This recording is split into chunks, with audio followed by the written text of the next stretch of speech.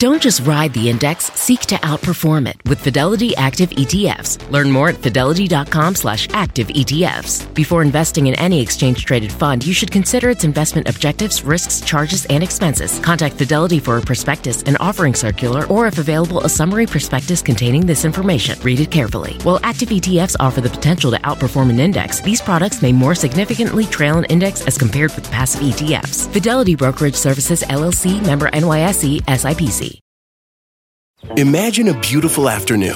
The sun is shining and you get to enjoy it all because you just sat down on your John Deere mower.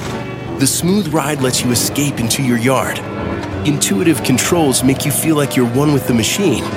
And with attachments for every season, you can enjoy it all year long. We could keep trying to put you in the moment, but to really understand what it's like to drive a John Deere mower, you just have to get in the seat. Learn more at johndeere.com/get-in-the-seat or visit a dealer near you.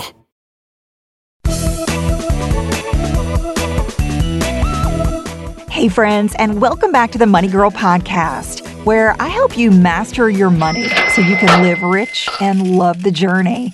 My name is Laura Adams. I'm a personal finance expert and author based in Austin, Texas. As April approaches each year, I seem to get a flurry of tax questions. I really wish our tax system wasn't so complex, because it causes many people to kind of give up on understanding some of the basics. And if you overlook solid strategies, either because you're not aware that they exist or because you don't understand the tax rules, it's really easy to overpay each year. So we've got to deal with the tax system that we have and make the most of it. So in this show, I want to highlight some of the best ways to legally shelter your income from tax. I'll explain 8 ways to legally reduce your taxable income so you pay less, and you can take advantage of some of these strategies or perhaps all of them, no matter how much or how little money you make, in order to keep more of your hard-earned money. The show notes, which include resources and several previous podcasts that I'm going to mention, are always on the Money Girl section of quickanddirtytips.com. This is show number 491, called 8 Ways to Legally Pay Less Tax and Save Money. Okay, let's talk about how to save money on taxes. As I mentioned, you can't avoid taxes. But there are ways to legally pay less when you qualify for certain deductions. So the trick is to understand what deductions are out there that you may qualify for, and then to keep records that are detailed enough so that you've got the backup to prove that you are eligible for the deduction. So I want you to try as many of the deductions and tactics that fit your situation. Not all of them are going to apply to you, but if you take advantage of even one of them, it will give you the opportunity to save money. Okay, number 1 is adjust your tax withholding. And this is something I talked about in last week's show. If you are somebody who gets really excited about receiving a big tax refund each year, that may be a sign that you need to adjust your tax withholding. Getting a refund means that you overpaid during the tax year by giving way too much money to the IRS. They settle your account many months later by sending you your own money back. So I don't know about you, but I would rather keep my own money throughout the year instead of handing it over to the government as an interest-free loan. So when you have bigger paychecks, you can put it to work by beefing up your emergency savings or investing it in a retirement account slowly throughout the year. So if you want to learn more about how to adjust your withholding, you should definitely listen to last week's show, which was number 490, called How to Fill Out a W-4 plus 7 Reasons to Adjust Your Tax Withholding. I go into a lot more detail there about when and how to update this important tax form. To reduce your tax refund and increase your take-home pay, complete a new Form W-4 and submit it to your employer anytime during the year. Number 2, claim any unreimbursed job expenses. Do you ever spend money on goods or services related to your job that your boss does not reimburse for you? I know a lot of you probably do. There are a lot of different things we purchase for our careers. So here are some of the ideas that you may be spending money on that you could be getting a tax deduction for. industry conferences, continuing education, subscriptions to trade publications or industry magazines, dues to professional organizations, uniforms or protective clothing, tools, supplies, safety equipment, business licenses and fees, passport fees for a business trip, gifts for customers, using your vehicle other than for regular commuting, and travel, lodging, and meals related to your work. Unfortunately, many people overlook the fact that the IRS allows you to claim a tax deduction for what are called employee business expenses. These are expenses that are considered ordinary or necessary to perform your job, but that your employer doesn't cover for you. Qualified expenses don't have to be required by your employer to be considered necessary. You make the call about whether an expense is necessary to do your job. Some tax deductions are subject to certain limitations, and that's the case with these types of unreimbursed job-related expenses. You must meet two requirements to claim them. The first is you must file taxes on Form 1040 and itemized deductions on Schedule A. I'll put a link to Schedule A on the notes for this show. Basically, it's a 1, maybe 2-page form that details all of the different types of expenses. And if your itemized deductions add up to be more than a certain amount, more than what's called the standard deduction, then it makes sense to itemize them. You would enter job-related expenses in the section of Schedule A titled Job Expenses and Certain Miscellaneous Deductions. It's a whole section there devoted just for these types of costs. Now, the second requirement is that you can only claim the amount that exceeds 2% of your adjusted gross income. Let me give you an example. Let's say your income is $50,000. So 2% of that is $1,000. What that means is only the amount above $1,000 would be tax deductible. So if your job-related expenses total $2,500, you could deduct the amount over $1,000. So you could deduct $1,500, but not the full amount of $2,500. So if your total expenses were less than 2% of your adjusted gross income or less than $1,000 in this example, you don't get to claim them. If you fall short of having enough expenses to meet the 2% threshold, try to delay paying as many as possible until the following tax year. So this is known as bunching your deductions. When you bunch up your deductions in a single tax year, instead of spreading them out over 2 years, that can help you qualify to claim them and save more money. Or if you know that you'll have plenty of job-related expenses to qualify for the deduction in the current year, you could prepay some expenses for next year when it's possible. That means you'll probably qualify for a tax deduction every other year, but that's better than not qualifying for a tax deduction in any year. The type of expenses that I mentioned that could qualify you for this tax deduction are not a complete list, so check out IRS Publication 529 to learn more. There are more limitations on certain types of expenses, such as meals and entertainment, and you can learn more about those in IRS Publication 463. So if you have frequent or high expenses related to your job that come out of your own pocket, speak to a tax accountant about the best way to document them so you can use them as legitimate tax deductions. The third way to cut your tax bill is start a business. No matter if you want to create a tech startup that revolutionizes the world, or you want to just do a little freelancing work on the side, having a business is a great way to shelter more of your money from taxes. For instance, if you start building websites or offering services as a virtual assistant, reasonable business expenses might include the cost of a computer, accounting software, and office furniture. If you're a rideshare driver, you could deduct a portion of your car payment, insurance, and cell phone bills. As long as you're trying to profit from your business, and it's not just a hobby, you can turn some of your personal expenses into allowable business deductions. Number 4 is take the home office deduction.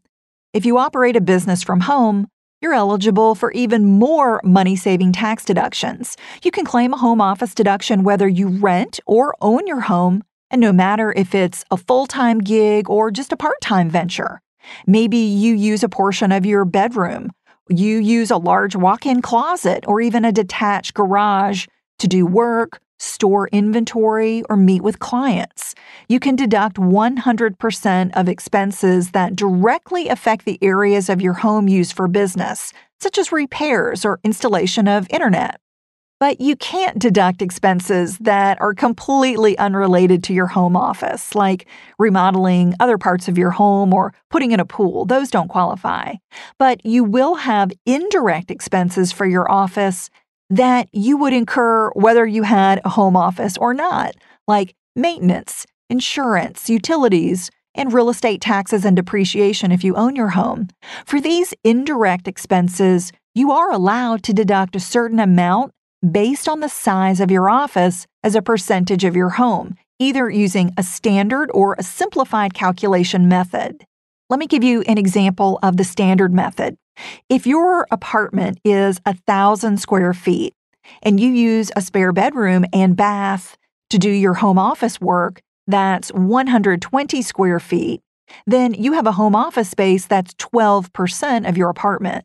So with the standard method, that would allow you to deduct 12% of your total indirect expenses as business use. Now, starting in 2013, the IRS introduced a simplified method to calculate your home office deduction. And for this simplified method, all you do is multiply your allowable square footage by $5.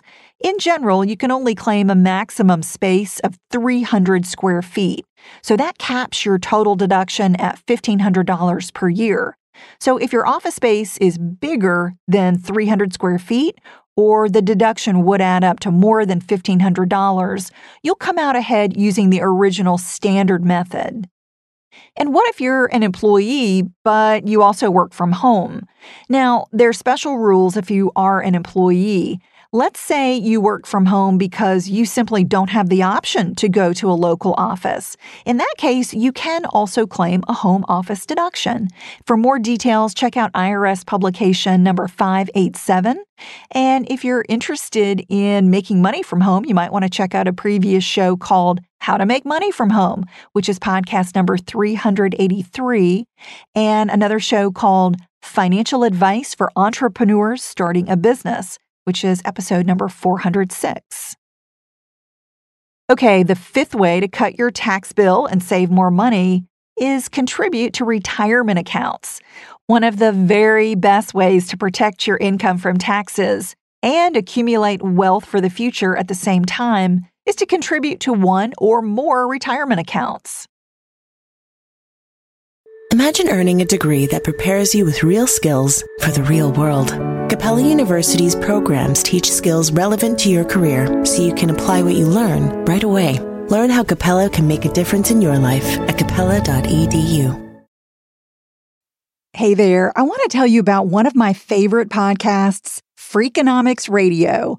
Every week, host and best-selling author Stephen Dubner dives into the hidden side of business, economics, and so much more. He interviews CEOs, historians, and Nobel laureates to explore all kinds of topics, like why the best employees can make the worst bosses, and how whales went from being economic engines to environmental icons. If you're a curious person looking to better understand the world around you, you'll find everything you're looking for on Freakonomics Radio.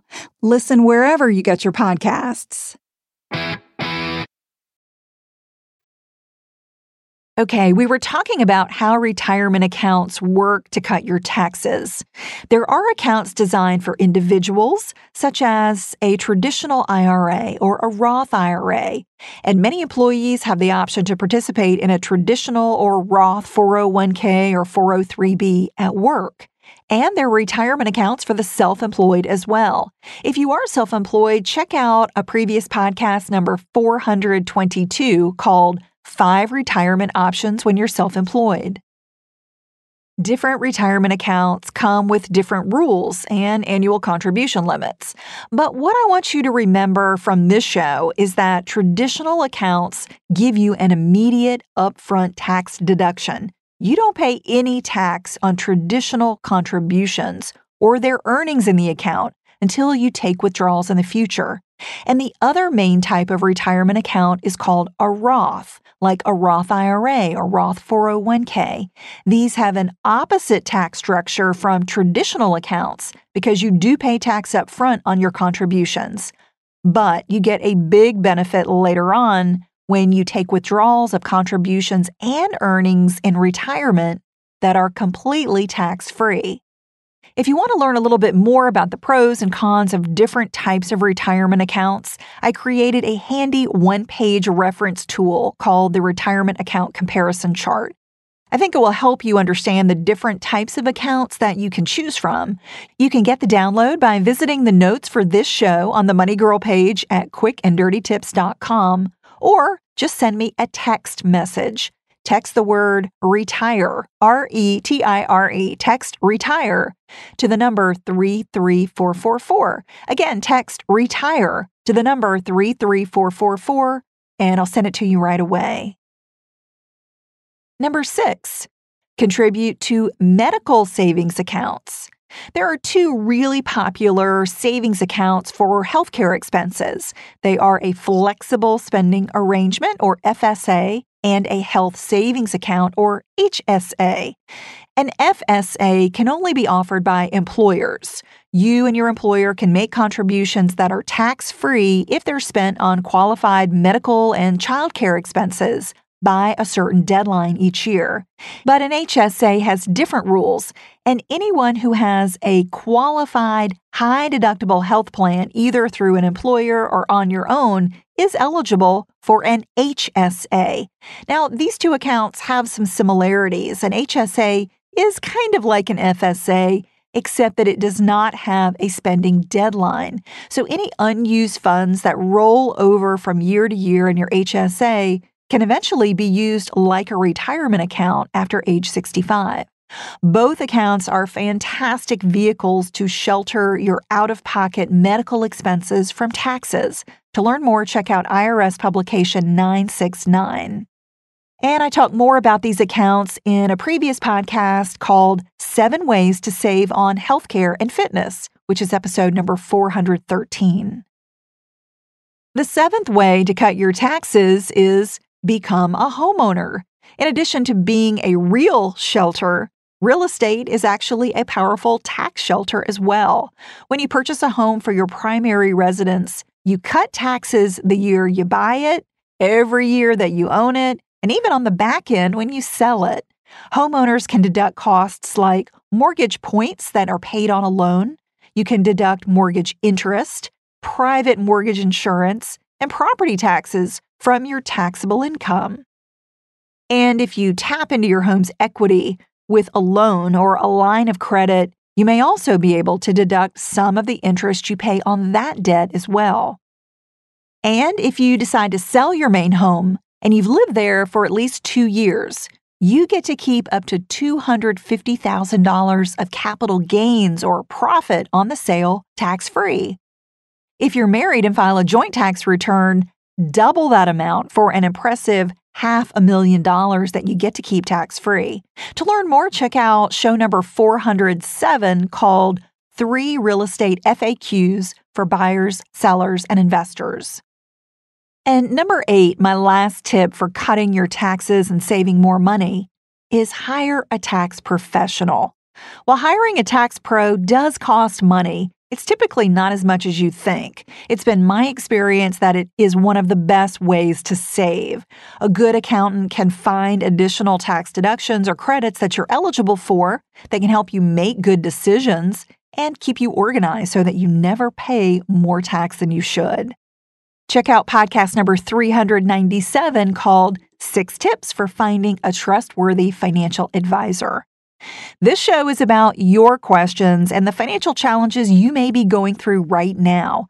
I also created a thriving community of thousands who are taking their financial game to the next level. It's my private Facebook group called Dominate Your Dollars. The group is a great place to hang out and chat about simple questions or even a big financial dilemma that you may be facing.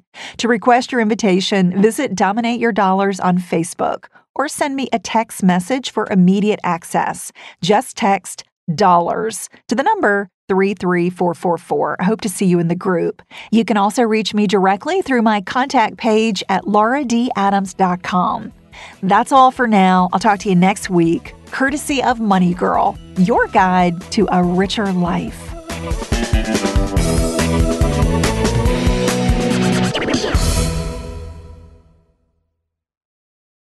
Earning your degree online doesn't mean you have to go about it alone. At Capella University, we're here to support you when you're ready. From enrollment counselors who get to know you and your goals, to academic coaches who can help you form a plan to stay on track. We care about your success and are dedicated to helping you pursue your goals. Going back to school is a big step, but having support at every step of your academic journey can make a big difference.